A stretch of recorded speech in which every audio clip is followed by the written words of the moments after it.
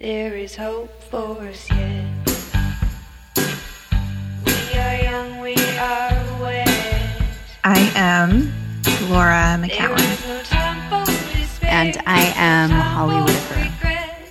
And this is Home Podcast. And so it would begin. Hi.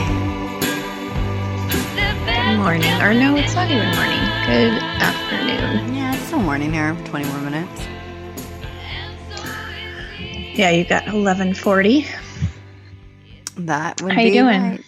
I'm good. I had a great morning. I recorded an interview with John Dupuis, who's the author of Integral Recovery, somebody that was kind of part of a book that is very central to my work, and then someone who is also one of the first people that I would say I spent time with that works in the recovery field. So I recorded a great interview with them. I wonder if Mark Maron gets emails about his intros. Do you think he does? I'm Okay. sure he does. Yeah. I'm quite positive he does, and I'm quite positive he doesn't read them anymore. Yeah. He's once in a while he'll read an email. He only reads positive ones. Yeah. That's nice. That's good. Yeah. You want to talk about it? No, because I feel like we talked about it on the last episode. I mean, it's kind of like the last episode titled Holly and Laura Gross. I mean, I just got another email that was from somebody that said she's not going to be like something about how vulgar we were, and something about her being a mom of two boys, and how we just like how we don't need to talk about lesbians, even though she's liberal. And it was just one of these things that basically is like, she doesn't want to listen to us, but she also wants to she wants to take the time to tell me why she's not listening to me, and that I should just stick to talking about AA. And I started to write a response, and I was like, we're not fucking robots. Like, we actually have lives, and we do have sex, and sex is part of this. And there's fast forward, and there's also a lot of other fucking podcasts. There just are. And that's how I'm feeling today. Like, I'm feeling today, like, just fuck you. Like, stop. Like, just stop. I mean, Laura, how many letters do you write to people to tell them how much you hate what they're doing? Like, I don't know. 0. I just am in this, like, mood today where I just, like, I never read it. I don't know. Like, it popped up in my fucking Facebook feed thing. And I had already read the first line in the, like, you know, as I'm, like, trying to respond to comments on something. And it just was, I'm not going to send it. I'm not going to send it. I never engage in that conversation. Like, I never go there. But I just started to write it. And I'm just, like, it's all of my, like, you know, all of my hate. I know. All of my hate. Like, fast forward it, honey. Fast forward it. Or don't listen. Don't listen. I know. Like, it's not. Like you said, Sandra and Tammy are not gross. They have a great podcast. And they are not disgusting. They're your people. Right.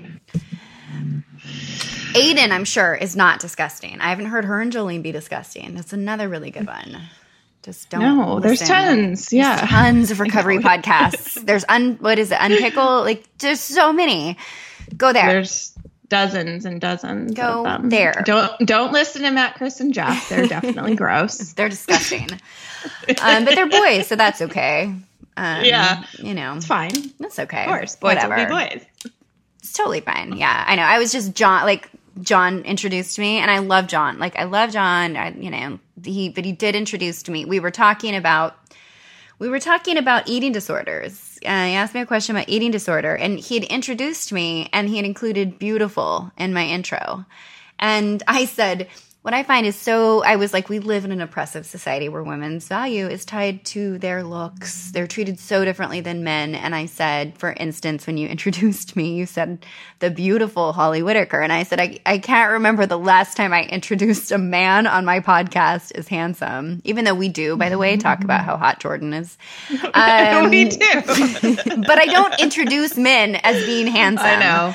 And I am introduced as by my looks sometimes, you know, and it's just it's one of those things. And Women are held to such different standards, and I do think that the talking about like I said last week, it just has, I do believe it has so much to do with what women are supposed to be and what they're not supposed to be. And so I am going to talk about my vagina and fucking and my tits and my breath and my BO and all of it forever. For life. Forever. Okay. I know. Okay. I know. I feel yeah. No, that was cathartic. That was better than responding to that email. Good. Thanks for letting me. Okay. So Jordan Bach, do you want to introduce Jordan? Or you want to talk? Okay. So no, I feel like we've recorded a lot this week. I'm sick of hearing myself talk. Yeah, and this is a really great. I feel like we say they're always great, but they always are. And this one, no. Well, they always are something. Something. There's something to offer, and everyone. There's something. I loved talking to Jordan. I said to you afterwards, like I really loved him, and I loved him even more than I expected to. I really did which too. Was a lot. I did too. Yeah. And I was talking to somebody who was surprised by that. I think, it comes back to the visual identity of people. It's so interesting how much stuff we put on people, but that we don't know. And I like, it's funny. I felt who's somebody that I feel a strong resistance towards. I felt a strong resistance towards Elena Brower at the beginning, and I love her now. And I think that I didn't feel any resistance towards him online, or like, do you know what I'm saying? Like, there were I actually had no presumptions about him. I felt the opposite. I felt a big draw towards him. Yeah, I did too. And I thought I was I knew enough about him. I'd listened to enough interviews with him, and I've read enough of his stuff to know what to expect, and I was not let down. I thought it was a great conversation. Yeah, and he talked about a lot of stuff that I didn't necessarily expect, and I was happy to, like disclaimer, warning, caveat, we get into some politics. He definitely talked openly about when we talked about Donald Trump. We talk about what's going on in the world, and that's part of. That was what you and I intended to. Like, we wanted to bring him on to talk about how he seems to stay aware of what's going on in the world and talk about it without dragging it, feeling like it's. We asked him basically, right, how he does that, because it seems like he does it pretty well. And so we got into stuff, and he was, I don't know, it's always really nice to like actually get someone's real persona or realness when you already had a good idea of who you thought they were, and that it pretty much aligns and even surprises you in a good way. And he was just he's smart, and he's definitely, I think, very connected, spiritually speaking, and firm in his beliefs, and he's very clear about the work he's doing in the world, and also very funny and goofy. And, like, we had a really funny conversation before we started taping. Yeah. And I think that one of the most, I think the part that I feel regretful that we didn't go into talking a little bit more about was his assertion of or his statement about loving Donald Trump but not liking Donald Trump, hating his policy. And I think that's something that's really important. I think people assume that you have to hate a person to really show disapproval towards what they're doing, or I think people sometimes just get swept into hating people. And I really think this is an important point, because when we're talking about the work that we do, a lot of the people that we service, people that we're here for, do things that would make them be people that we would hate. Do you know what I'm saying? There's people that society would hate. Right. And say are evil, or say are disgusting, or say, and I think that this is a really important point, because in order to do this work, there's no way I can say, I love you no matter what you do, to one of our listeners or one of our people and not say that to everybody else. And I think that this is like, there has to be, like, people get so swept up into this fuck Trump thing. And I have a very big aversion to it. I think it is so like the wrong message, especially in the spiritual community. It's not about saying fuck Trump or he's evil. He does evil stuff for sure.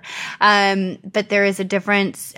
You can't just say, well, I love that person and I don't love that person. I love that person and I don't love that person. Like, you actually do have to have the capacity to love serial killers and the worst humans in the world, and because they are of God, and also to be able to at the same time, hold in your mind that what their actions are the thing that's evil.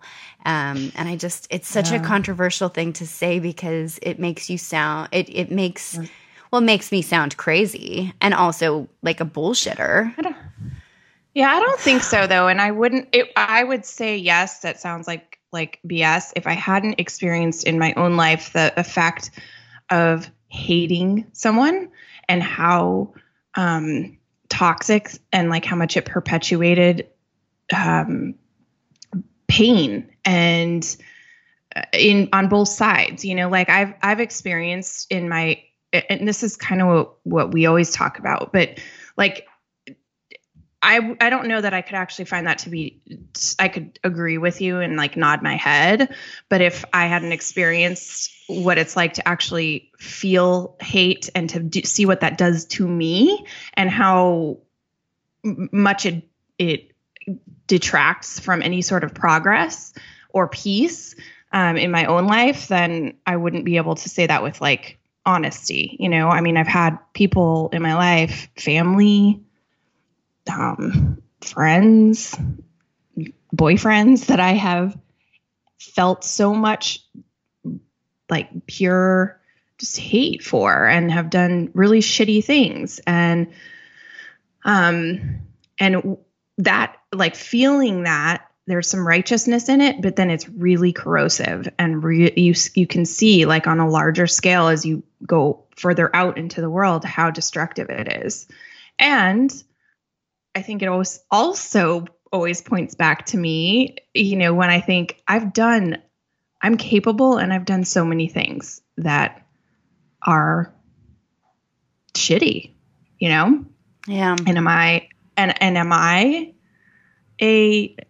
evil person? No. Am I a shitty person? No.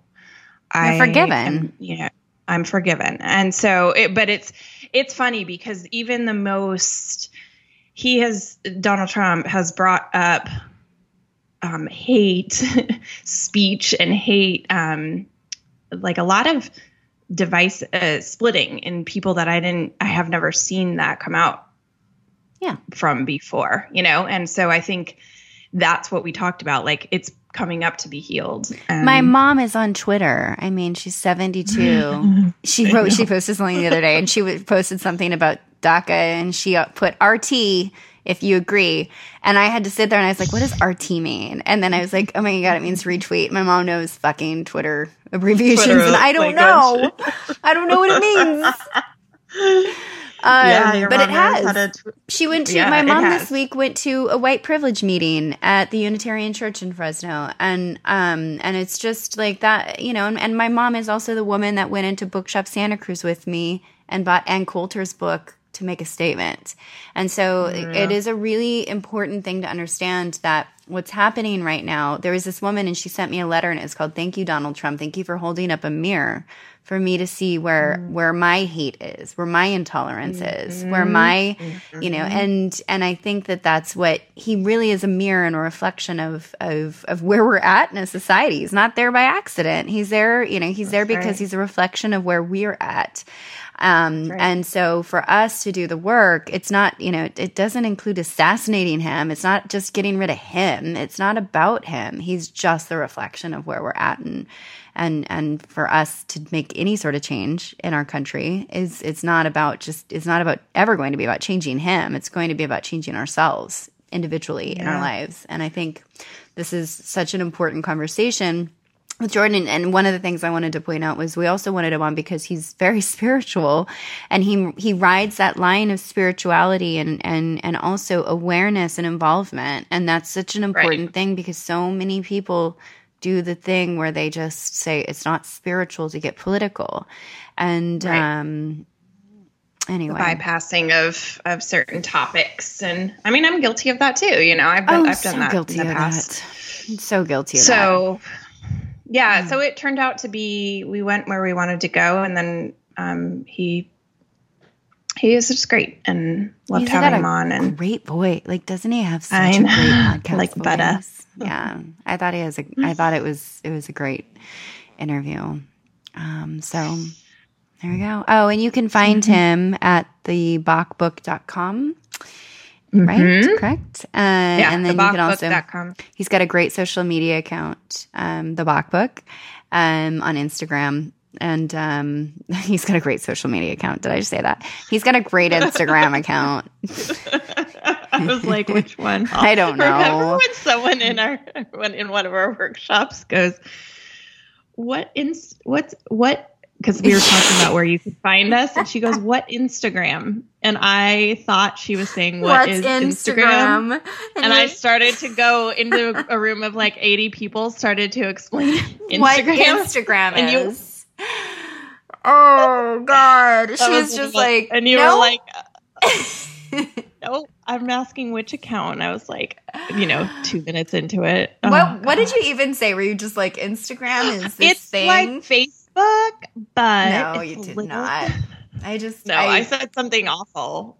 It was awful, but it was funny. It was honest. I really funny. didn't know. And honest, and it's possible. I mean, that's like honest. That's quite possible. But it was really funny. Some people She's like, are. No, I know. Got the Instagram thing down. Looking for the handle. Oh, Lord. I know. Wow. Anyway, okay. Well, here's Jordan. Here we go. Faces pressed up to the glow. Hey, Jordan. Hello. Hello. I'm happy to be here today. We're so happy. It's so awkward to start talking when you've been talking already. I know.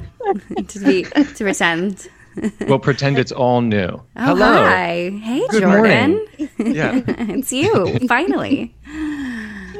Good morning. Yeah, it's like it's super morning here. It's not super morning there. It's like 10 a.m. there, right? It's 11 a.m. Yeah. 11, yeah. Eastern in New York. Yeah. Yeah. And you're in New York, right? You're in Manhattan? Downtown New York City, baby. Nice. Yeah. Nice. How long have you been there? I'm going on my 13th year. In New Wow. York City. Yeah. I guess that officially makes me a New Yorker. They say, it's 10 years until you're a New Yorker. But for me, the second the plane landed at JFK Airport 13 years ago, I was like, I'm home. That's what it's always felt like for me. Yeah. So I felt like I was a New Yorker a year in. Yeah. I would walk around telling people I'm a New Yorker. Yeah. Well, I think But when I'm you from like, I get Boston, that. where you're from, Laura. I know. It was so fun when I learned that. You're like from South Shore. I'm North Shore. I can do this whole radio interview in a Boston accent if you want me to. wait, hold on. Would Though. that be weird? I thought weird? that the Boston accent, we've talked, like, it's very strange to me that not all Bostonians have that accent. I thought they all would. What is up with that? What's up with both that? Both of my mother and my father have a strong Boston accent. Okay. And my brother does too. He stuck around longer. Okay. But my sister and I both moved to New York around the same time. And I've taken some speech class. I never really had it, but I like speaking clearly. Yeah. And so I think I just beat it out of me. It's hard to pinpoint my region, but I can always spot it when I'm out talking to people. Yeah. I can always spot even the littlest bit. It's either Boston or New Hampshire or Maine. It's that regional. Right. accent. Yeah. Or even Rhode Island has a or little Rhode bit of a Island different- sometimes gets you. Yes. Yeah. Yes. I love those accents. I think they're great. I was really disappointed to find that not many. I mean, all my times there, I've not encountered it. So it's At all? like what I pointed it out to you, and I said, I really wish that there were more people here that had the Boston accent. And then we went in some store and there were people that had it, and I got really excited. But for the most part, it's. I mean, I get excited. Even in New York, I get excited when I hear an accent. Even this morning, someone buzzed me for a package, and I heard his accent, and I closed after I received it and closed the door. I said to myself, "You should have asked him if he was from Boston." So he was like, "Here's your package. Here's your package. I got it wrong." Well, I like Family Guy was one of my favorite shows, and that's a Boston accent. Like Seth MacFarlane does a lot of Boston accents. And also, what else? I know there's Good Will Hunting. Yes, and lots of movies. Yeah, how about them apples? Yeah, and I feel like I have a pretty strong California accent. I feel like accents are really important. Yeah. So this is actually a show about accents. So yeah, that's all we're going to talk about today. Regional dialect 101. Regional dialect 101. Jordan Bach. Oh my God. Okay, You're stealing his precious time with that. Well, these are things we really need to know. No, but I think like the way we want to start off is just by understanding like what do you do? I mean, you like what is it that you do? Who are you? What do you do? We have our perception of what you do. But what is your day-to-day? What's your work? What's your day-to-day job? Day-to-day, my bread and butter is one-on-one life coaching. Okay. And that's what I do every day. There's something that I feel is missing from my schedule and from my life if I don't speak one-on-one with someone about what's going on in their life and sort of offer a space where they can talk about it and figure it out, where we can figure it out together. I've tried to stop doing it for a while, and those are the times when I look back and say something was missing. And so even as I scale my business, because it's really hard to scale one-on-one because it's hour to hour really. And so even as I scale my business, I hope I don't lose touch with the one-on-one aspect, because I know a lot of people who are in this field of wellness, higher consciousness, if you will, and as they scale their businesses, they can sometimes lose sight of that one-on-one personal connection. And in this age of Aquarius, where we are so, this is an age of paradox, right? Yeah, and we'll talk a bit about that in a bit, I suppose. But in this age of paradox, one of the things is that we are so connected technologically. We are more connected than ever. I can, right after I get off this podcast, I can be on a call with someone in Dubai in a heartbeat, right? Speaking ostensibly live, maybe those few milliseconds in difference. But in this age, we're also clearly, I don't need to expand, more disconnected than ever, right? Right. And so I find that it's really important because, I'm connected with thousands of people every day on social media. That's my another part of my job is to connect with people on the internet and to share ideas on the internet about higher consciousness. But it's really important to have those one-on-one connections in this age. Yeah. Yeah. Well, I think it's real interesting because I stopped doing one-on-one coaching. It was something that absolutely drove me. It was just not my thing. It was really, really hard for me to do just based on my personality type. And I think the one-on-one connection is something that I have to get through other means. But I think it's interesting. It's a very hard thing to scale. And I want to talk about that, but I actually want to go back to, Jordan, can you tell us what the age of Aquarius is, please? The age of Aquarius. I was going to ask that too. Well, you have the age of Pisces, which Christ brought in. Jesus of Nazareth brought in and these cycles are, I think, about 22 to 2,500 years in length. And so age of Pisces was more an age of leadership, which is to say an age of there being a hierarchical leadership, a structure. You saw the birth of institutions. You saw like church and formal state. And now the age of Aquarius is an age of higher consciousness. It's a rising from that. It's an evolving, you could say. And you don't leave behind what is passing. You incorporate it. This is true in astrology as much as it's true in life. You don't so much as pretend that the past didn't exist, but you incorporate it meaningfully into your life. And so we can take these institutions now in the age of Aquarius. We have an opportunity to take these institutions and bring a sense of humanitarian consciousness, which is the heart of Aquarius, into them, and a sense of community. And that's the challenge and the great opportunity that's being presented to us with technology.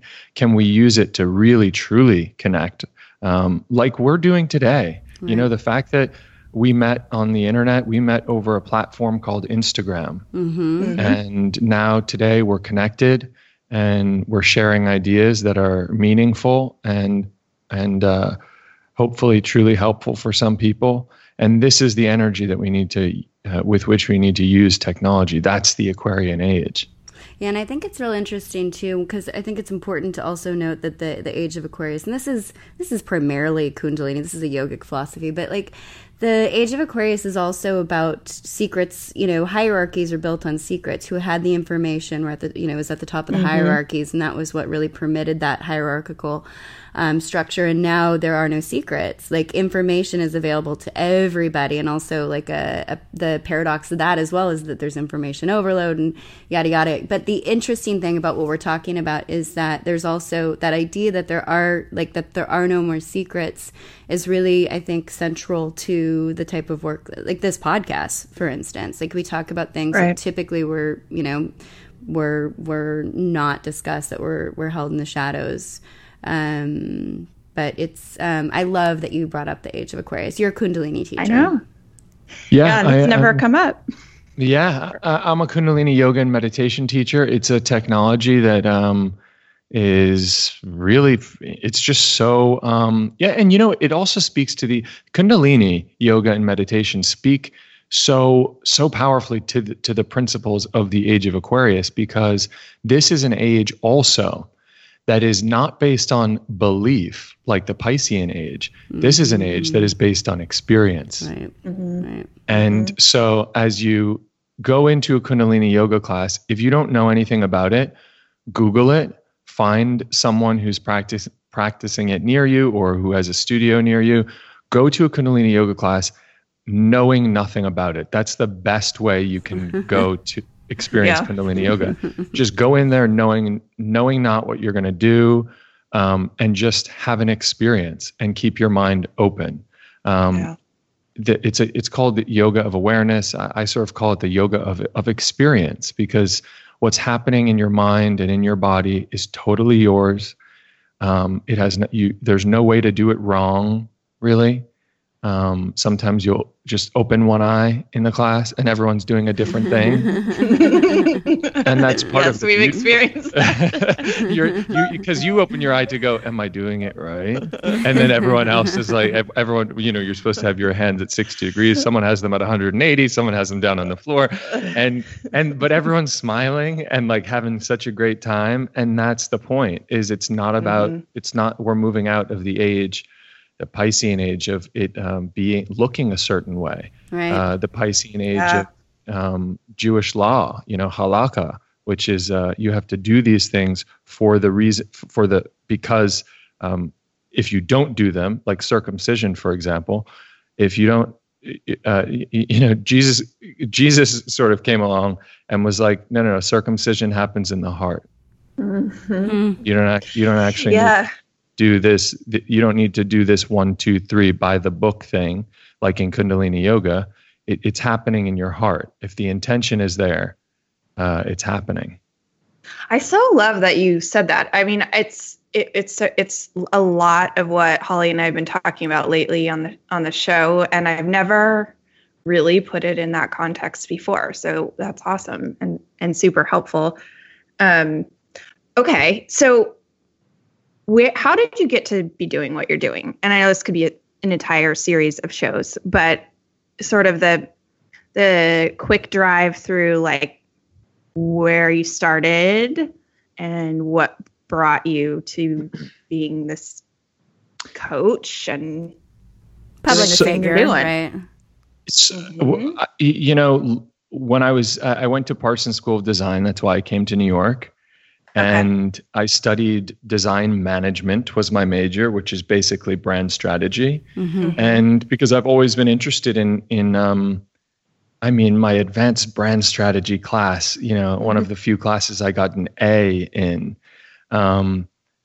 everyone was doing like, I'm going to design a fashion brand, or like a new, like chic fashion cafe, and I said, I want to do an American house cleaning brand, like an American house product, like laundry detergent thing, because I've always been interested in the feeling behind things. And so at the time I was interested in like, what's the whole ideology and the whole impetus that leads housewives, you know, like having a perfect home and the idea behind things. So that's why I was interested in branding. I loved the whole notion that, yeah, you're going in and you're just buying a product, but there's meaning behind it. I've always been sort of a meaning maker. And when I graduated school, I started interviewing for these marketing jobs.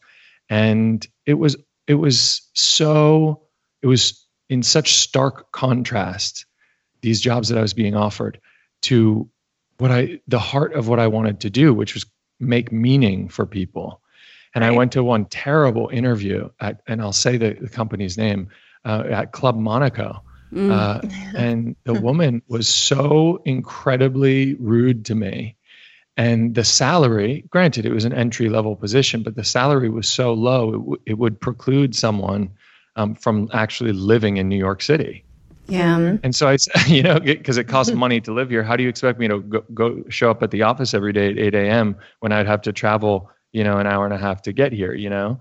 And so I said, why is the salary so low? And she said, well, Jordan, you will have access to exclusive events where you know, you'll be able to meet celebrities. And I thought, and I looked around and said, thank you so much for your time. And I walked out, and on that cloudy day in West Chelsea, New York, I walked out of that building and said, I'll never do that again. And that was the last job interview I've ever been on. And at that point, I had no money. I went back to Boston to live with my mom right out of college. And for those, 6 months, I said, I'm going back, but I'm not going back to sit around and mope. I'm going back to figure out what I'm here on this planet to do. And so you were young. That's like pretty young to have that reckoning with yourself. Yeah, 20, 21 or something. Yeah. Okay. And I sat down and I wrote in my journal. I actually read that letter on video for people. Yeah, I watched that. I wrote. It's called My Letter to God, and I said, I know I'm here for a reason. Show me, what would you have me do? And about a week later, I went over to my bookshelf, and there was a book there that I don't know how it got there. I'm not saying it appeared by some divine force, but someone must have put it. It wasn't my book. It showed up. I pull it off the bookshelf, and I was just really drawn to it. So I get into bed with the book, and the title of the book is The Tragedy of Today's Gays by Larry Kramer, who's a gay activist and has been for decades and decades. And I read that book in one night, and for the first time, I felt, even though I came out when I was 12 years old, I think precisely because I came out when I was 12 years old in a family that was accepting of me, and I had my gay, quote unquote, uncles always around me growing up, I never thought that there was anything wrong with it. It was just sort of in the background of who I was. It wasn't something I thought of. But when I read that book, I realized how many people are suffering, how many LGBT people are suffering. And instantly, because I had said that prayer, show me, where would you have me go? I think what prayer does is creates a psychological opening through which you can perceive God's guidance to you. And so I was open, and I took that to be a sign Sometimes we say, we say, you know, I don't know where to go. I don't know what to do. And I've asked for signs, but are you looking for them? Are you accepting them when they're being shown you? You know, I need a sign that I'm going to should I break up with him or shouldn't I? You know, and then the next night he like says that one insult that you told yourself no one could ever say to you. And then the next day you're sleeping with him. It's like, no, the signs are right in front of you, you know? Yeah. They're right in front of you. So for me, I said, this is it. I need to speak to gay people, and I need to help them have the experience that I had growing up. Right. What it's like to have sort of like unlearned fearful thoughts about yourself and realize that you're a child of God. And then a couple days later, I ran into a friend who someone had introduced me to named Gabby Bernstein. And it was another rainy day. I have a weather memory. I can remember the weather. So do I. You're back in New York, obviously, then. So this is like, So you'd come back. I had come back to New York. I was doing odd jobs. I was like a fit model for some designers and stuff, which means nothing. It means you're in the back room. You're not that. You were making money. I was making a little money, but you know, I remember that like those weeks of having $100 just for the week, and it's like, and then I was, you know, thank God I have like some pretty cool friends who are well off and who are like, let's go to dinner, come to this party. And so I was like, yes, I'll come to dinner. I'll come to dinner. I'm tired of like the, you know, soup out of the cup of soups and whatnot. But a couple of days later, I ran into Gabby Bernstein and I said, hey, listen, I'm thinking I want to help people. And she just looked at me and said, start now. And I said, start now? What do you mean? And she said, I want you to go home. I mean, to create a website, and I want you to offer something to people that costs money. I want you to give a helpful offering people that costs money. Go home and do that now. And I said, no. Were you like, what? No. Well, no, I choose to believe I'm a reasonable person. And so I said, I need certification first. I need, already looked up, and it's going to be like $7,000 and take like a year and a half. And I don't know, like, I don't have the time and I don't have the money. And she said, start now. Yeah. She said, what year is this? What year is it? 2011. Okay. 2010. Okay. 2010. Like 7 years ago. Yeah. Yeah, like 7 years ago. It's like 7 or 8 years ago. Yeah, 7 years ago. Okay. And so she said, Jordan, I don't have certification.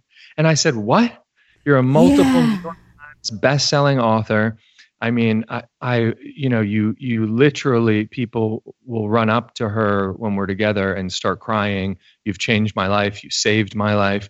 And I thought, you don't have a certification? She goes, go home now. Go home now. Start today. So that week I started, and I haven't stopped. Yeah. I'm glad you brought. Yeah, sorry, go ahead. I was just going to say the certification thing is such a it was what I started out with. That was the first thing that came to mind. And there's so many times I wanted to quit to just go and get like a certification. And the funny thing is that people rarely ask me what my certifications are. It's just not, it's like it's one of these things that we have that we put up in our mind as a barrier to be able to do the thing we want to do. Like we think a certificate from somebody, or like some sort of, I don't know, like some sort of letter or credential, right? That it's like going to make us who we already are. You want to talk about that a little bit? Like if people ever asked you what your certifications are, or? Very rarely. People don't really ask about my certifications. I think if you watch my videos online, if you hear me speak, you can kind of get an idea about where I'm coming from and my ideas and how I think about things. And I think that's what, that's how I attract clients. I will say though, that there are some people for whom certification, the training, I should say, not the certificate, but the training could be helpful. Right. It could give people, it can give people and does give people the confidence and the basic tools to begin. So Right. this isn't a condemnation of certification. It's sort of, or rather, I should say, training. Right, training. Yes. Training. Yes. The certificate is what you get as a result to say, I've been through this particular training. Right.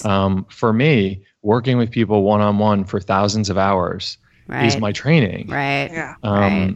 And I Well, wanted your to jump in experience, right away. your experience is your training, and Yeah. everybody has to start somewhere. But I agree. I think training is incredibly important in acquiring the skill set. But I think that a lot of people get really held up by this idea that they need to have like these certain specific credentials in order to go out and do And help X, Y, or people. Z. Right? No, you can exactly. help people and you can charge money for it, period. End of Right. story. Let's move on. Help Right. people, and it's okay to charge money for it if it's crazy to me.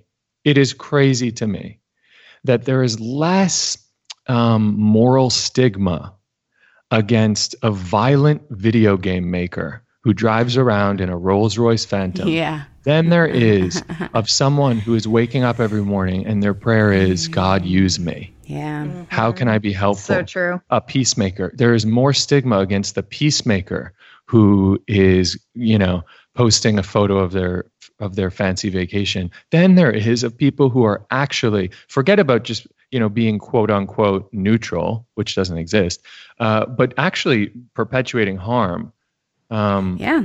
It's that idea is just crazy to me. So if you're going out and helping people, you deserve to pay rent and have food, and not just food, but good food, God's food.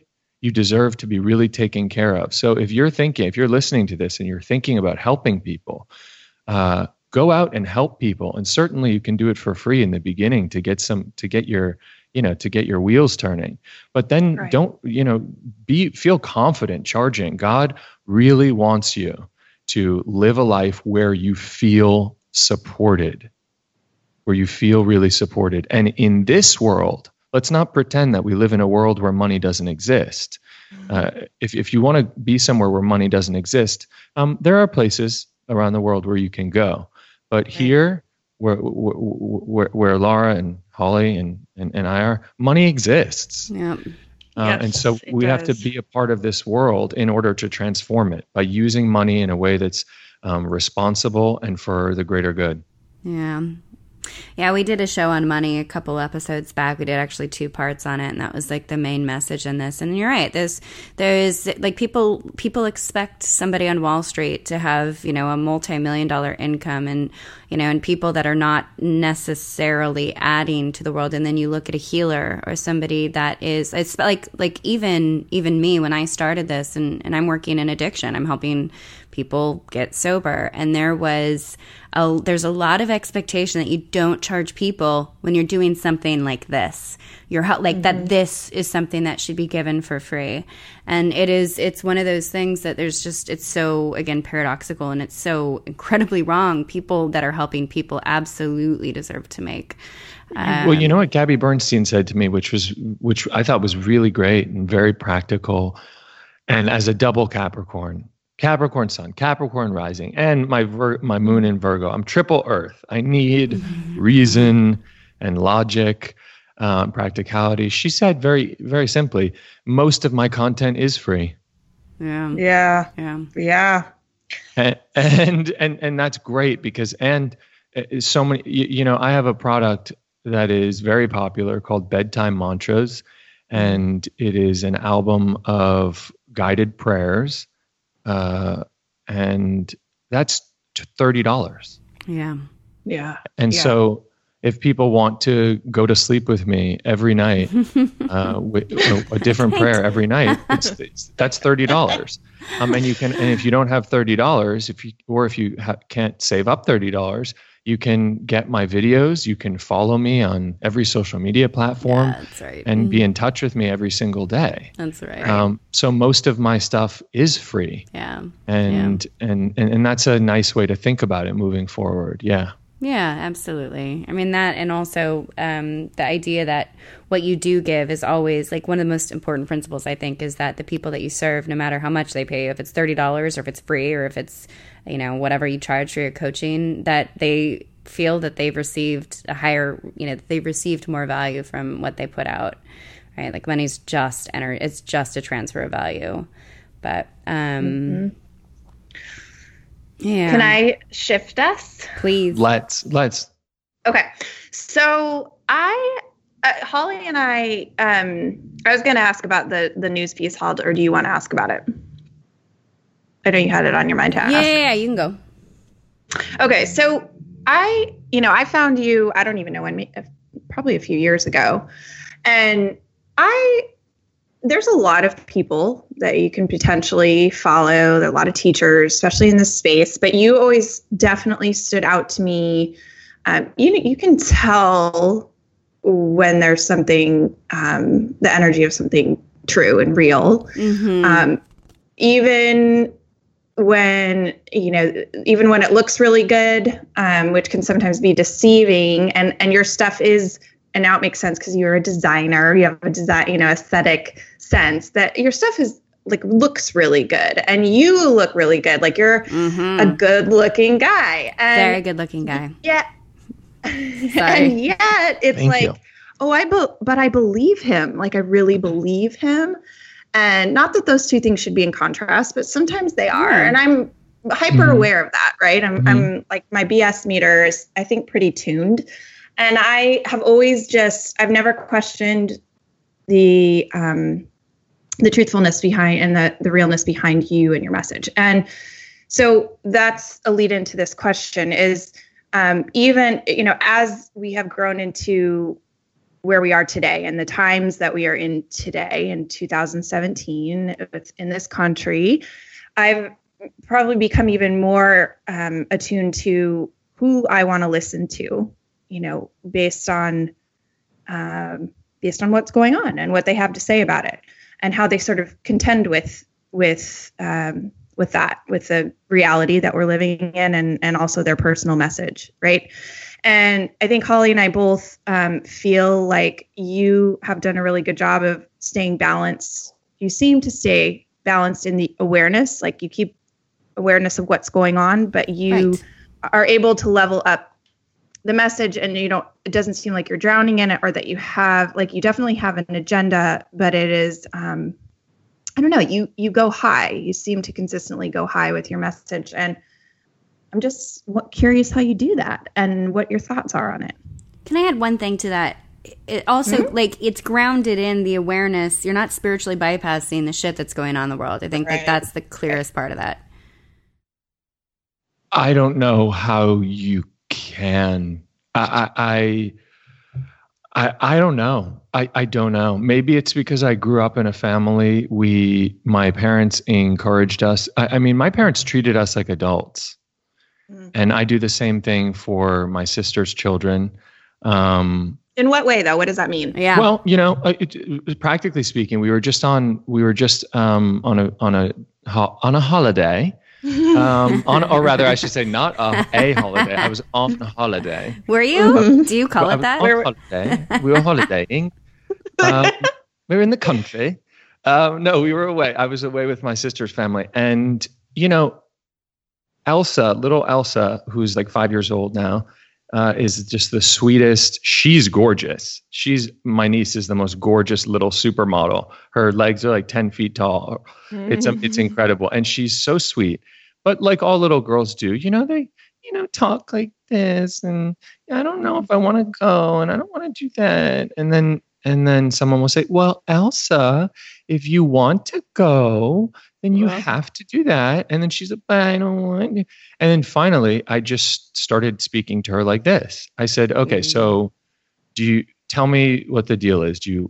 And as I spoke to her like an adult, she began to act like an adult. Her voice dropped. She started speaking normally. And it was really one of the first times I've heard her speak like an adult because I was speaking to the adult in her. Yeah. How old is she?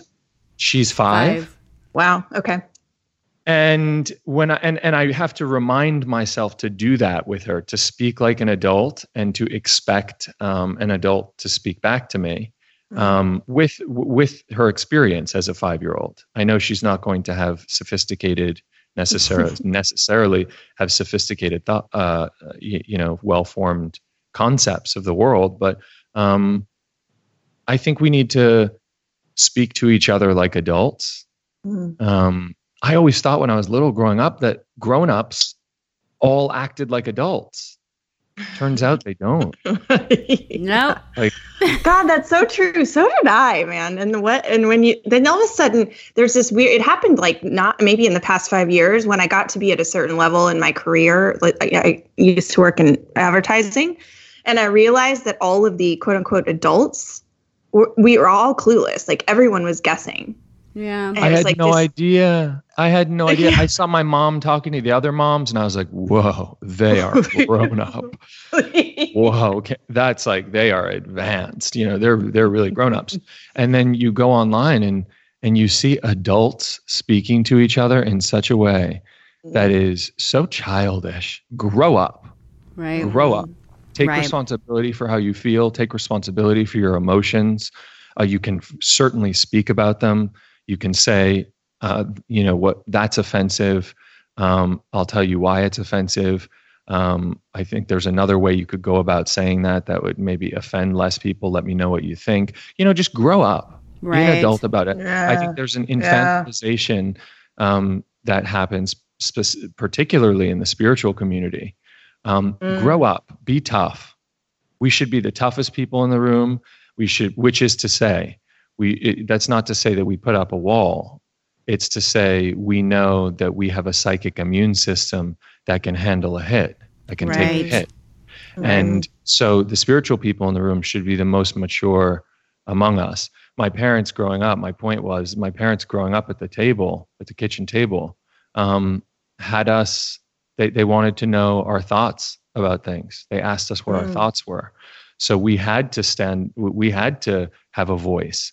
And in my take up some space. We really, each of us, I can honestly say and everyone had a traumatic childhood, relatively speaking. Okay. And that said, my parents did that well. They really.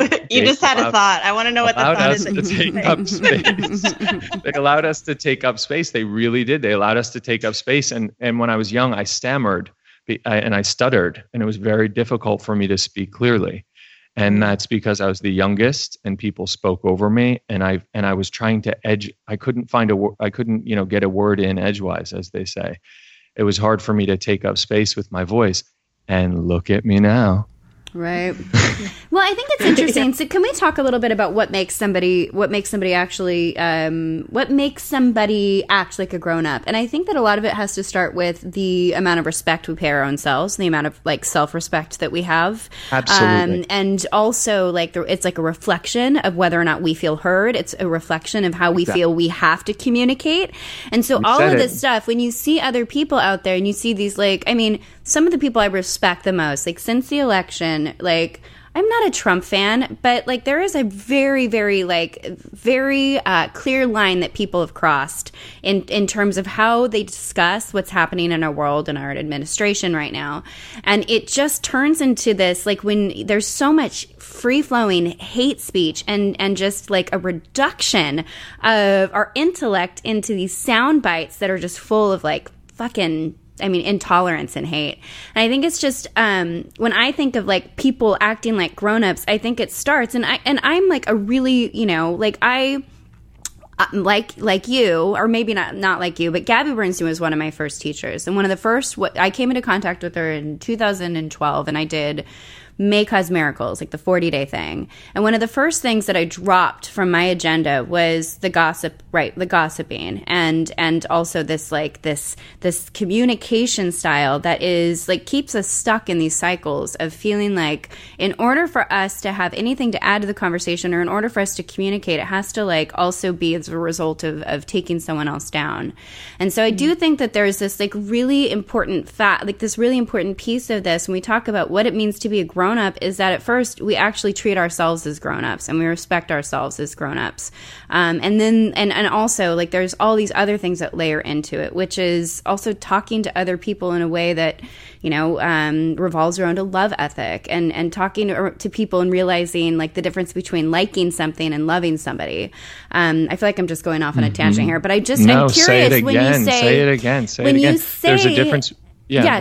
Please go ahead. There's a difference between liking someone and loving them. I can honestly say I love Donald Trump. Right. I know. I can say that too. I do not like him. No. I do not like that man. Right. I do not like that man. I do not like his policies at all. Right. His presidency is breeding, we see the evidence of it, is breeding a dangerous, radical ideology that spits in the face of the values that make me proud to be an American. Yeah. That very first idea that birthed our nation, that all men are created equal. It has never been honored. It was an aspirational ideal more than a declaration of actually what's happening, of the truth. But, you know, this is a struggle for progress that's been the inheritance of every American since the founding of America in 1776. And we've made great strides toward the fulfillment of that ideal. The abolitionist movement, the suffragette movement, the civil rights movement, marriage equality. And Donald Trump is stalling that progress. He's stalling that progress. And I love him as a soul to soul. I love him. I know once this life is over for both of us, we'll see each other and have and experience a great sense of love for each other. But this time around, you know, last November, I think we all took a psychic hit. And I think what you're talking about, Holly, is the spiritual community, some members of the spiritual community, the higher consciousness community, don't seem to have taken that psychic hit very well. Yeah. I thought back, you know, Marianne Williamson said after the election, when we were all, you know, so many of us, I should say, were stunned. I was stunned that cloudy morning. It's always fucking cloudy. Excuse me. On that rainy morning. It's always cloudy. It's always cloudy. Actually, they say because when you're in a bit of a down, they say because I've kind of figured it out. They say because when you're in a bit of a down mood, you store your memories better. And interesting. No wonder we remember the I also just happen to like that you do start off these stories with what the weather was like. I think it's good. Keep going. Like, go with it. I don't know why. Maybe I should stop. No, I like it. I like it. The title of this On a episode. cloudy morning with Jordan Bach. So, I went to bed early that night before it had been called. And when I woke up, I woke up, and I always just wake up and focus on my breath before I get out of bed. And I have a little mantra I say to myself. And in that mantra very clearly was, don't look at your phone. And so instead I said, okay, I put my phone in my pocket without even looking at it, and put on my sneakers and went to the gym. And it was at the gym that I got on the treadmill and looked up at the TVs, and all 15 of the TVs in front of me, Trump, Trump, Trump, Trump, Trump, Trump, Trump. And I was just like, well, if there ever was a time for a run, it's now. And after that, I didn't, a lot of us didn't know what to do with that energy. But Marianne Williamson said, we do have to give him a chance, and we do have to respect him as our president now. And she said, there is an illumined quality about the office of presidency that might change him once he settles in. And I thought, okay, I can hang my hope on that. Yeah. Emily Dickinson said, hope is a thing, in your heart with feathers on it. And I thought, okay, this is like a little thing that this is the little feather in my heart, that this office does have an illumined quality about it. And maybe once he gets there, he'll sit in that office alone and go, whoa, okay, right? Yeah. And that single sentence gave me hope. And so I, along with millions of others, held some hope that Donald Trump would recognize that sacredness, right? Of being appointed to the highest office in our nation. But the truth of the matter is that he's gravely disappointed America, her allies, and I cannot, in good conscience, as a spiritual leader and as a citizen, continue to hold hope for an administration that consistently fails to advance that very first idea that all people are created equal. And so really leadership has been important to me my entire life. I've always been the person on the playground, leading the way. And so I value so much that ability and that responsibility that comes with the ability to move hearts and change lives for the better.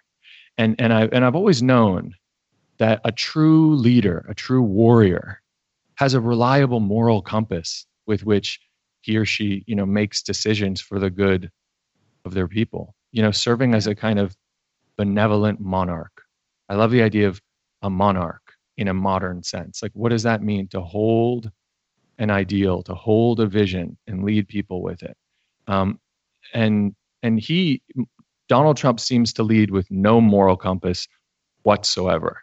And there's nothing about his style of leadership that is dignified or inspires a sense of brotherhood. And many Americans right now, as we're speaking, are suffering under his watch. My Iranian friend, when he first enacted the so-called Muslim ban, my Iranian friend who I've known for 10 years, who's my dearest friends, her family was coming to visit and they were barred entry and they had to turn away. And she was very upset and said, I don't know what to do. This feels so crazy to me. This feels crazy to me. Yeah. And so I wholly repudiate Donald Trump and his administration. But I also thank God that this happened, because had this not happened, had we been living with a Clinton administration right now, I don't think we would be experiencing this incredible stirring of Americans from their political slumber. That's what I was going to... That's awakening, right?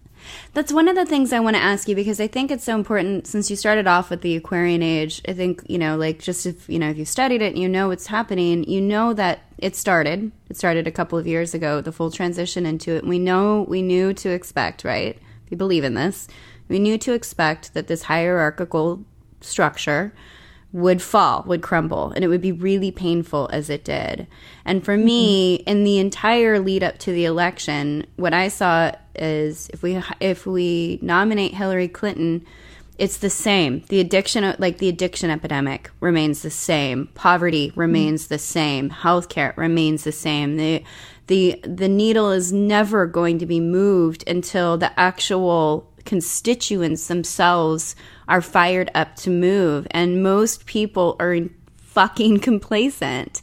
And so for me, this was, I think, the biggest signal I felt that things might change. And yes, it's going to be so fucking painful, but this is the change that we needed to see to actually get people awake, and also to start to motivate us towards building. The system doesn't work. It just doesn't work. The system we've created, there are many benefits to it, but if you look at the fact that we, for instance, jail 25% of the world's population, right? Or if you look at, for instance, what's happening with immigrants and detention facilities, if you look at what happens with our homeless population, if you look at all of these things around us, we may be progressive in some areas, but we are a society that steps on people's necks, and that believes every man for himself, and pull yourself up from your bootstraps. And well, you know what?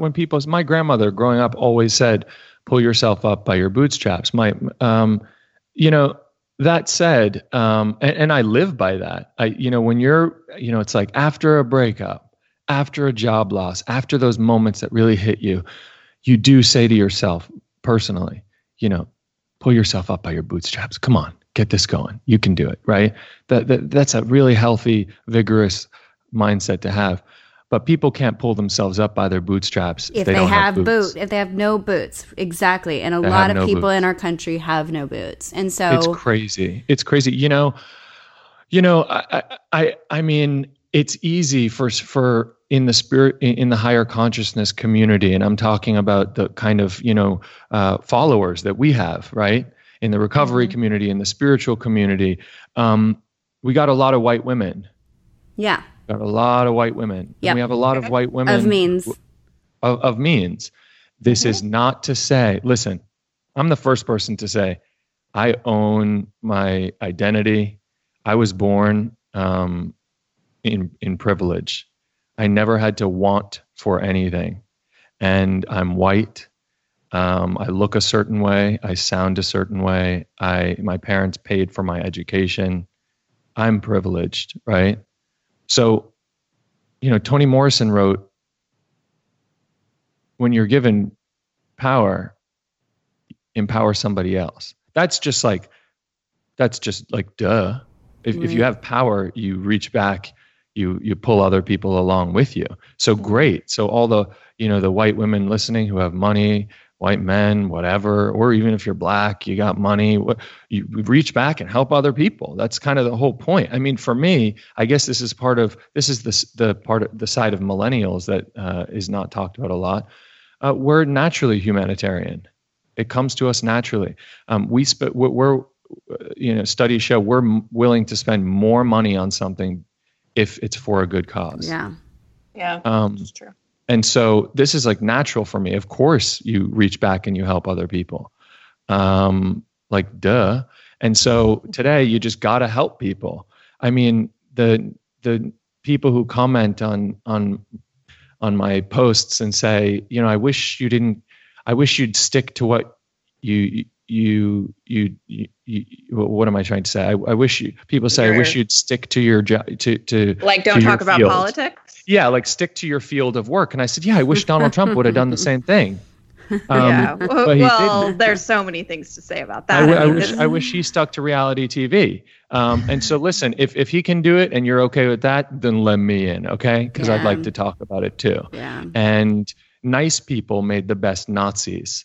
My grandfather's family was murdered in the Holocaust. My great uncle, after whom my father is named, was murdered at Birkenau, and he probably died doing leapfrog from cold or starvation.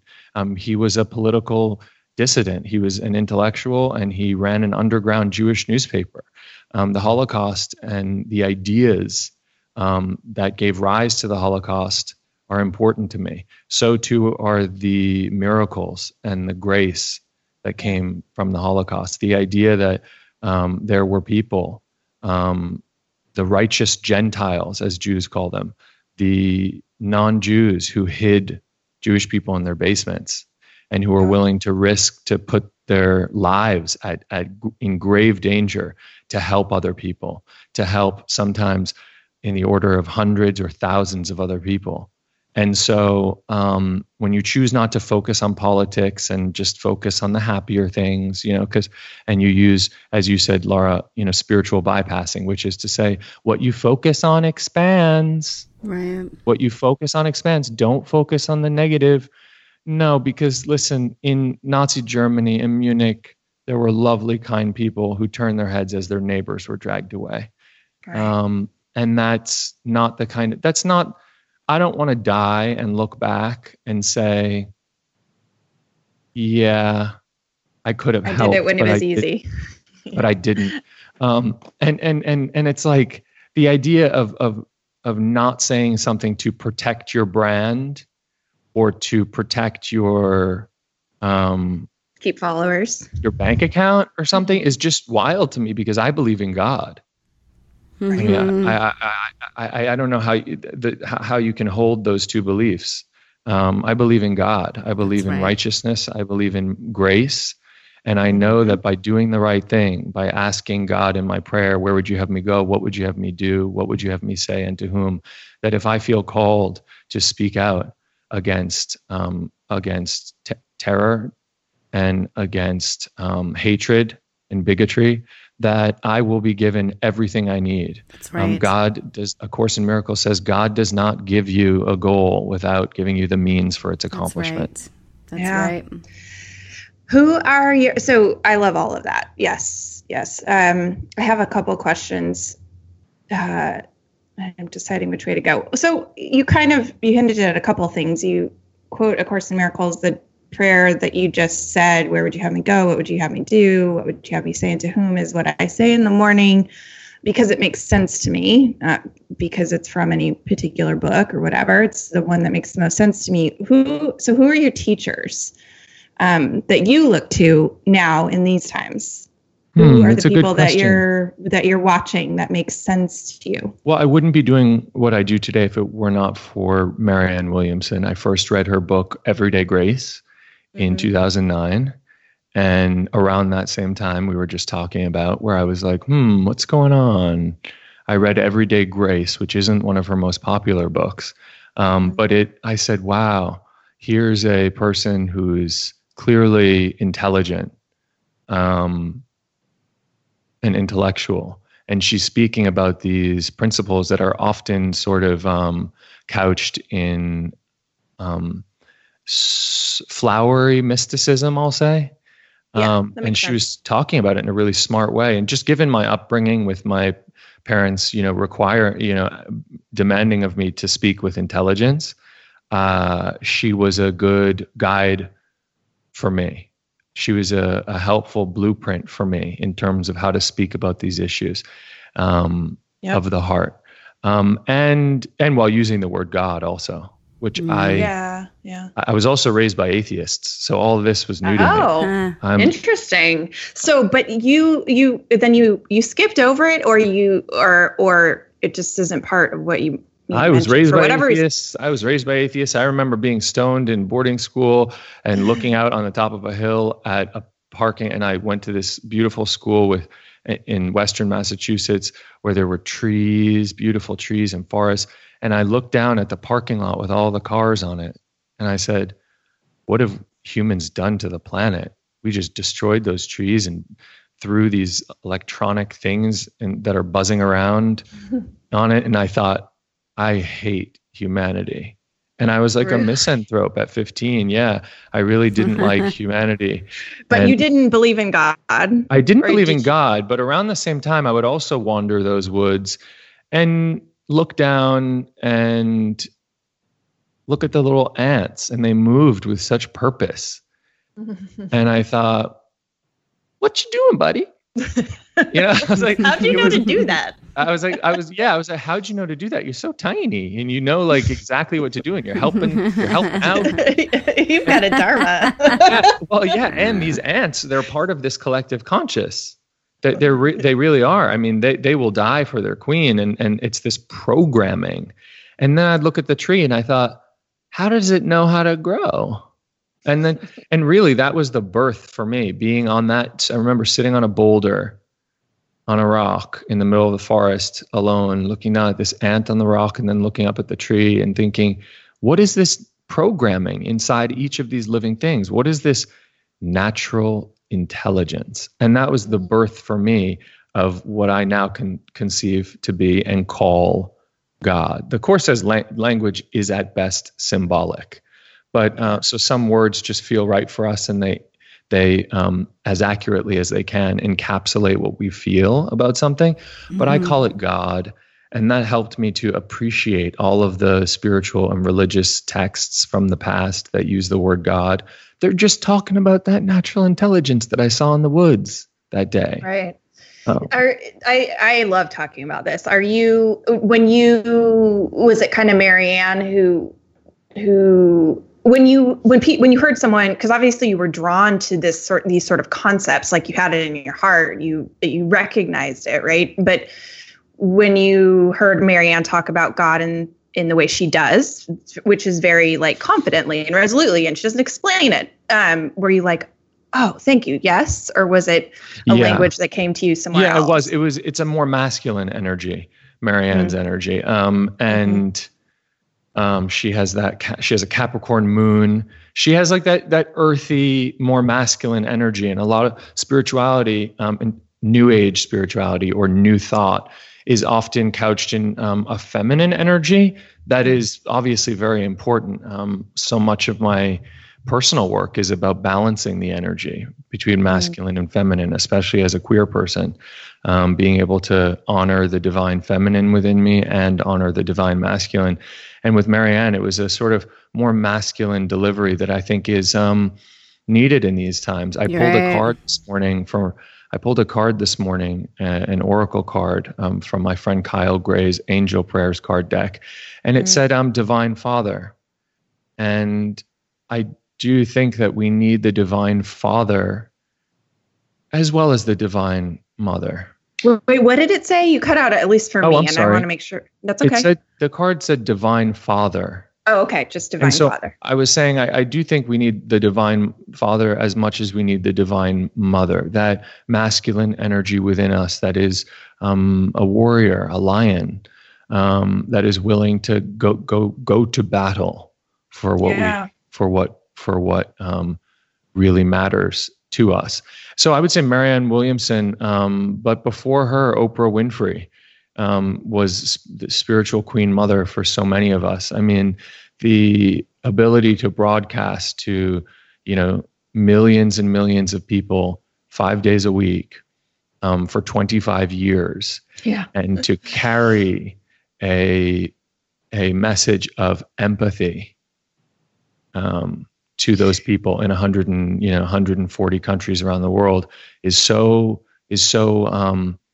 inspiring for me. She really is a role model for me. But today, I really do want to answer for you and for myself. Who is my teacher today? Mm-hmm. My teacher today is.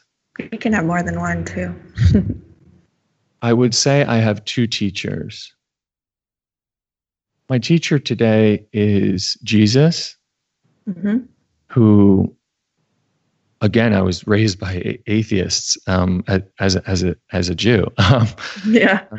I don't know. I guess today he's my favorite. Where do you Jew. learn about Jesus then? Okay. Well, my entry to Jesus was through Marianne, just because A Course in Miracles is a channeled text, and it is the voice of Jesus. Which a lot of people don't talk about because they think it'll freak people out. But as I've said before, I think people can handle it. Keep your mind open.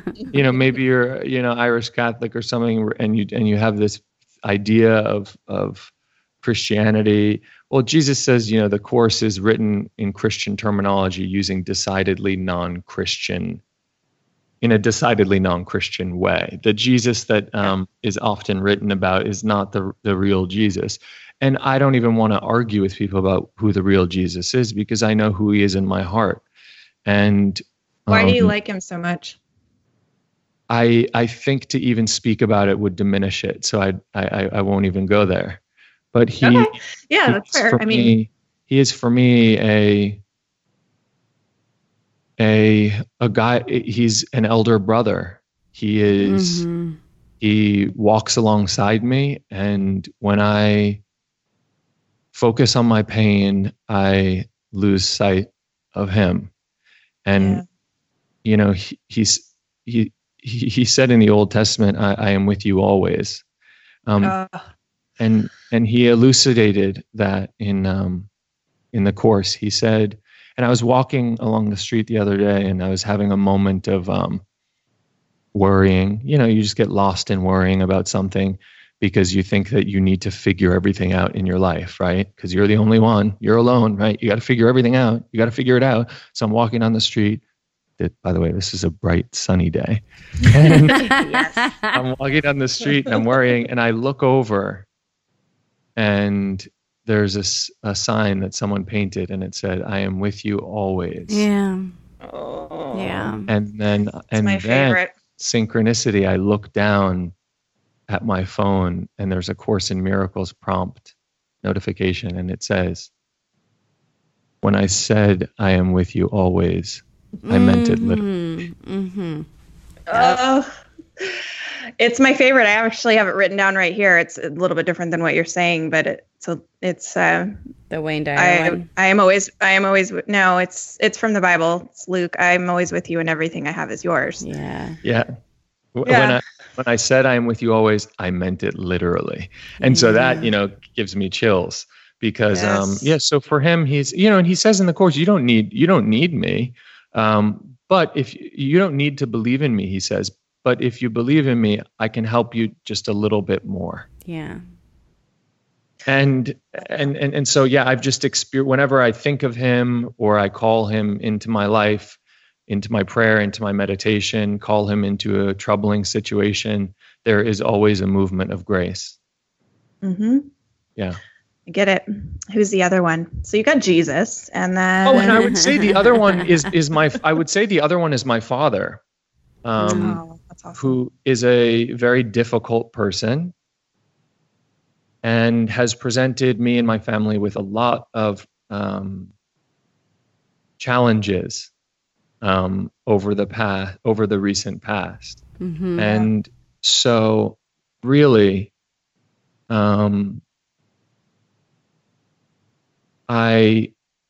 it's a practice for me to honor where I come from, honor the place from which I come, and to also know that sometimes the apple does fall far from the tree. Right. That I am my father's child, but I am not my father's choices. Yeah. Mm-hmm. And that I can love someone while still locking my front door. Yes. Yeah. Such an important thing. And then also it's just I think like our teachers are oftentimes the people that, don't necessarily look like our teachers, right? Oh, no. Yeah. No, our teachers are the guy who said that thing, that insult that you'll never forget in middle school. Yeah, exactly. Yeah. Yeah. And if your prayer is, show me what this is here to teach me. Yes. Show me what is this here to teach me. Then it all becomes clear. And I think it's also an important concept for a lot of people that struggle with, like a lot of people that struggle with addiction. Family is just one of these very, very, family's hard for everybody. Let's not get that, but there's also, layers of complexity. Like if your parent is, if your parent is abusing, or if your family doesn't understand, or, there's a lot of boundaries that have to be drawn as somebody starts to move through sobriety. And I think it's such an important point to remember that we actually, we can keep our hearts open, but we also get to lock our doors. Like, just because family is family does not mean that we have to completely steamroll our boundaries and our own progress and path. It's just an important point. Danielle Laporte, I'm sorry to interrupt. I have to say, Danielle Laporte has one of the greatest I know, little ditties. and I someone the other day came up to me on the street and said, I need to ask you a question about boundaries. How can I, be a loving person when I'm telling someone to leave me alone? How do I reconcile the two? And I echoed Danielle Laporte in saying, big heart, open heart, big fucking fence. I posted that the other day. It's so wide open heart, good. big fucking fence. It is so good. You can keep your heart open. You can have a you huge must fucking keep fence. your heart open. You must keep your heart open. You must keep your heart open. You must keep your heart open as it's meant to be. That's why we were sent here to this planet, to keep our hearts open. Mm-hmm. And in order to keep our hearts open, we need to keep a vigilant watch. Knowing that we have this psychic immune system, we can handle it. We can handle the insults. We can handle this. We can stand firm on the earth, grounded in the root of our being, and allow these things to be absorbed by the psychic immune system while keeping our heart open. But when we see something coming, we can say, stop, no. Yeah. And as you're saying no, I'm even doing it right now. I have my hands in front of me, and yet, like a big bear hug, I'm saying, heart open, but no. Right. Stop. Yeah. And then that just allows you, going back to your, being able to talk to people like grown-ups, that goes all the way back to it. It's that level of self-respect and that we put, that we impart on ourselves, that allows us to have adult conversations, right? Where we're not just these open, vulnerable things, but we're actually these things that are able to say no. So Well, I mean, we've asked you a ton of stuff and not even half of what we had written down, but I think I would love to know maybe one thing that you're like stuck in or struggling with right now, if you're willing to share. Like what's the thing you're working on now these days? What has been a struggle for me is working in my business and working on my business. Yeah. That's a struggle for me, because doing this, I mean, I could do this if I could get paid for doing what we're doing right now all day long, just right? talking. Oh my God. Well, Oprah did it. That's true. If I could just get paid for this, I mean, that would be great. But so I need to, because I love doing this. So I love working in my business. This is my business. This is my work, is talking about these ideas with people. And that's what I do with people one-on-one. And that's what I do on the internet. But when it comes to working on my business itself, it's of little interest to me. Yeah. And I just really don't care. But that is something I think God is challenging me with in terms of my sort of leadership and management capacities, to be able to, so that I can, turn what I do into something that is more impactful. So that's something I struggle with, the balance between working in my business, which I would rather do all day long, rather than dealing with lead pages and promotions and this and that. And you know what I'm saying? Yeah, I do. Yeah. But I do it anyway. You'll still get a marketing email from me probably within the next 2 weeks. Yeah.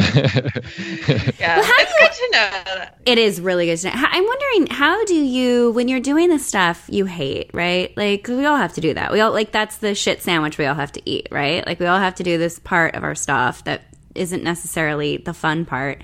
How do you stay content when you're doing that? Like, what is it that you're doing to help you stay content while you are creating a lead page or whatever? I ask for a shift. I really ask for a miracle, and a miracle comes when you shift from thinking about something from a mindset of fear to a mindset of love or joy. Yeah. So when it comes to writing sales emails, for example, I used to just really grudge. I used to trudge through them and then hesitantly press send to thousands and thousands of people, and then hope that something good came of it. I would kind of hope.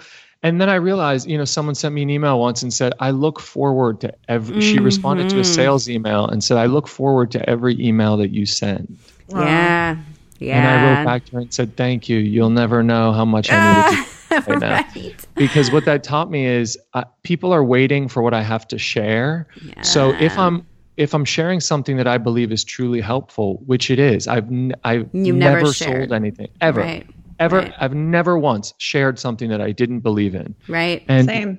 That I didn't believe that could help people in some way. Exactly. And so when I come from that perspective of I'm offering something that's truly helpful, how can I explain it to them, deliver it to them, offer it to them in a way that is truly helpful, that gets them as excited as they should be about this offering? And then my energy shifts and it comes out in the way that it was meant to come out. Yeah. Don't you always shifts it. It also shifts it into you kind of have give it that much respect, give it the respect, your people the respect. I was honestly hoping you would say something really unspiritual, like I eat nachos, you guys, and I binge on Game of Thrones. That's what I do.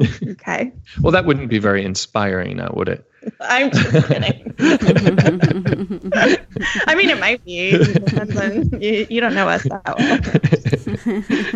Totally kidding. That's a very good answer, actually. Yeah, it is. It's great. We talked about that recently too, just because it is. It's really hard. And there's also this idea when you're working for yourself and you're doing what you love, that you love it all and that you're supposed to be happy through it all. And it's really hard. It is really hard. There's also a lot of stuff that I think I have a lot of resistance to some things, and it's hard to find that peace and contentment while you're doing it. Yeah. Such The a struggle. shit sandwich thing is real. Like Mark Manson has a great article about that. Like basically, you're decide when you figure out what you really want to do, it's deciding what shit sandwich you're willing to eat. And a lot of people don't want to eat the shit sandwiches we eat, and I certainly wouldn't want to eat a lawyer shit sandwich or the Right. or basically almost anything else. I think. Yeah. So, No, I really can't complain.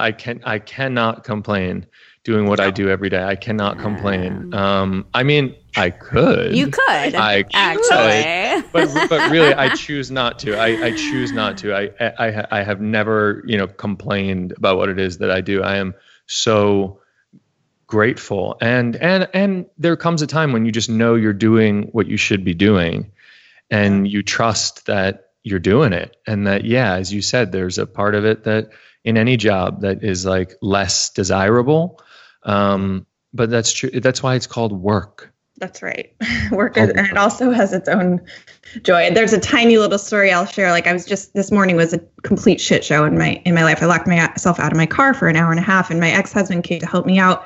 And so we were just sitting there talking, waiting for someone to come fix the car, unlock the car. And he was like, okay, give me the update on your book and blah, blah, blah. And he's just listening to me talk. And he's a lawyer. And he's like, wait, so tell me the math here. Like, how much are you going to make on this best case scenario? And I was like, oh, I guess, gave him some numbers or whatever. And I don't know. And then he's like, and how long have you been working on it? I'm like, depends on how you look at it. 3 years. And he's like, dude, that's a fucking lot of work for whatever you're going to get back. And I'm like, you're so right. But I've never looked at it like that. And that's how I know it's like complete choice. It's a total choice.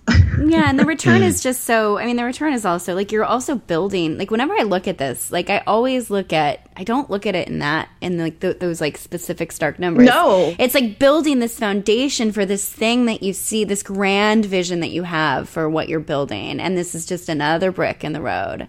And enjoying like all the little things, because you couldn't possibly do it if you didn't dig it. Like Jordan, if you didn't really dig sitting there and talking to people one-on-one, there's no way you would be doing it still. Year after year after year. Yeah. Love it. Yeah. Because anyway, thank you. You're so I had so much more to say.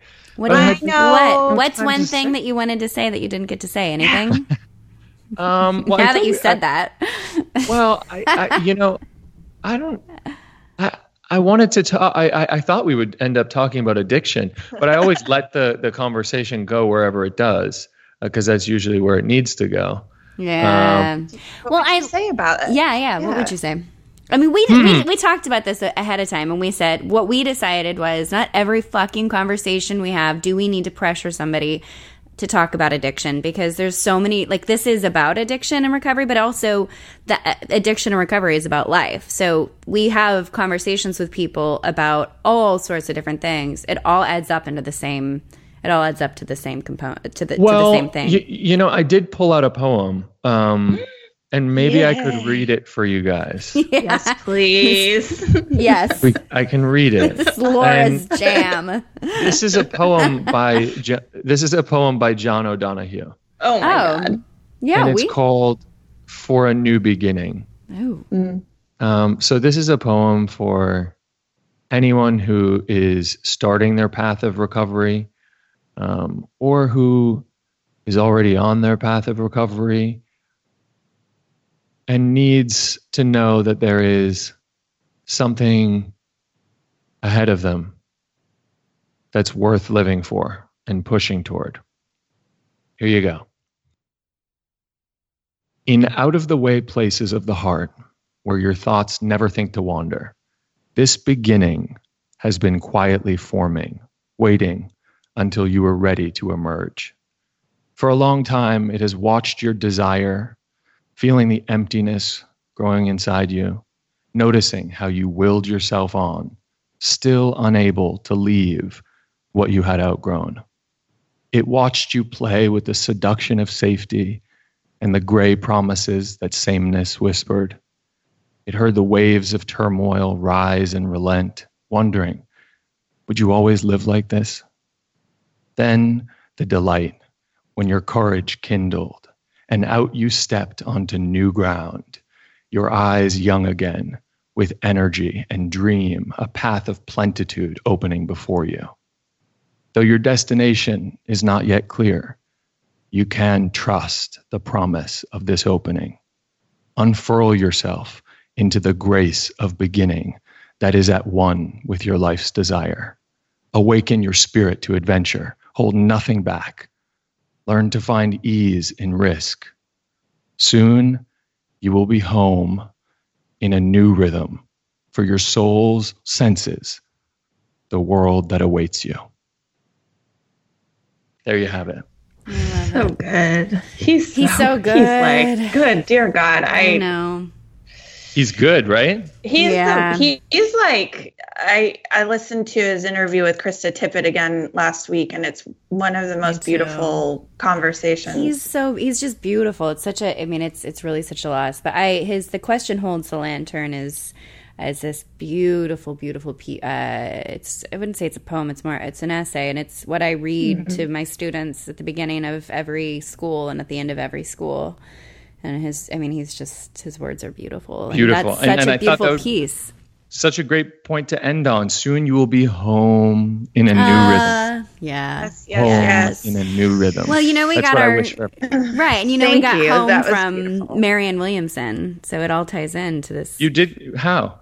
Because there's two paths away, the path away from God and the path back, and that was what we called home. Oh, beautiful. So beautiful. Path back. You guys, it was such a good time. I know. Your voice is like We're butter. so glad we had you on finally. Your voice is so soothing. I'm so, of course you have a bedtime meditation album. I would go to sleep with you every night. More. Yes. You should. You should also have a podcast. You should do lots of voice things. Oh, maybe I'll do a podcast. Oh, wait. One last question I have. Why is it called the Bach book? What's that? You know what? Because when I was at Parsons, I did a project, and at the last minute, the teacher said I created this project where I collected. It was like a website that collected all of my favorite things or whatever. And he said, "Okay, what are you going to call it?" And I'm sitting in class, and I said, "The Bach book." And it's kind of great. And then I just started it and kept using it. And then my literary agent is. Basically yells at me every week and said, "When is the real Bach book happening?" I know. That's what I wanted too. to know. Yeah, I know. Yeah, don't ask. Yeah. We don't can ask. commiserate about that if you don't want. ask. My career will be stalled until I write a book. I know. But so I have to write one. And everyone, all of my friends breathing down my back, "Jordan, what are you waiting for?" And I guess that's my challenge to answer your question, Laura. Yeah, well, it will be born. I know That's that for sure. Well, I think it just happens when you're ready to do it. Like, there's this crazy pressure to write a fucking book. But I do think, I have all the makings for one, and I'm not ready. Like, I have so much pressure on myself for it, but I'm not ready to do it. Laura's it's a baby. Ready to do it.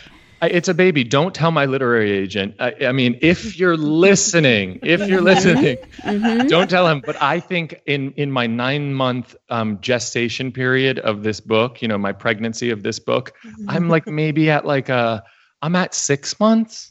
That's not too bad. Yeah, no, I thought you were going to say you're like a lentil. But does that mean you're writing it, or you're about to get ready? Is the labor period going to be a year? It's already all of the ideas have been written, and a lot of them have been fleshed out. But I'm in the third trimester, guys. Okay. I'm in the third trimester. That's not too bad. That's not in bad. The third trimester. Yeah. So you're like a cantaloupe. I love, my sister would get an email every day that would be like, "Your baby is now the size of a pea tendril. Of a walnut." And I'd be like, "Oh my God, she's a walnut." And the next day it's like, "She's a nectarine." I'm like, "Oh, she's a nectarine." I got to figure out what my book is right now. I don't know. It's maybe somewhere like a grapefruit or something. Well, I know it will happen, and we will be anxiously awaiting its arrival. Until then, you're wonderful and lovely, and I'm so glad we finally had you on. Thank you me so too. much. I'm honored that you had me. Yeah, we'll have you back. We can talk about addiction or whatever. Oh, let's. I'll be back soon. Be a regular. Okay. Love you guys. Love you. Bye. Bye. Waist down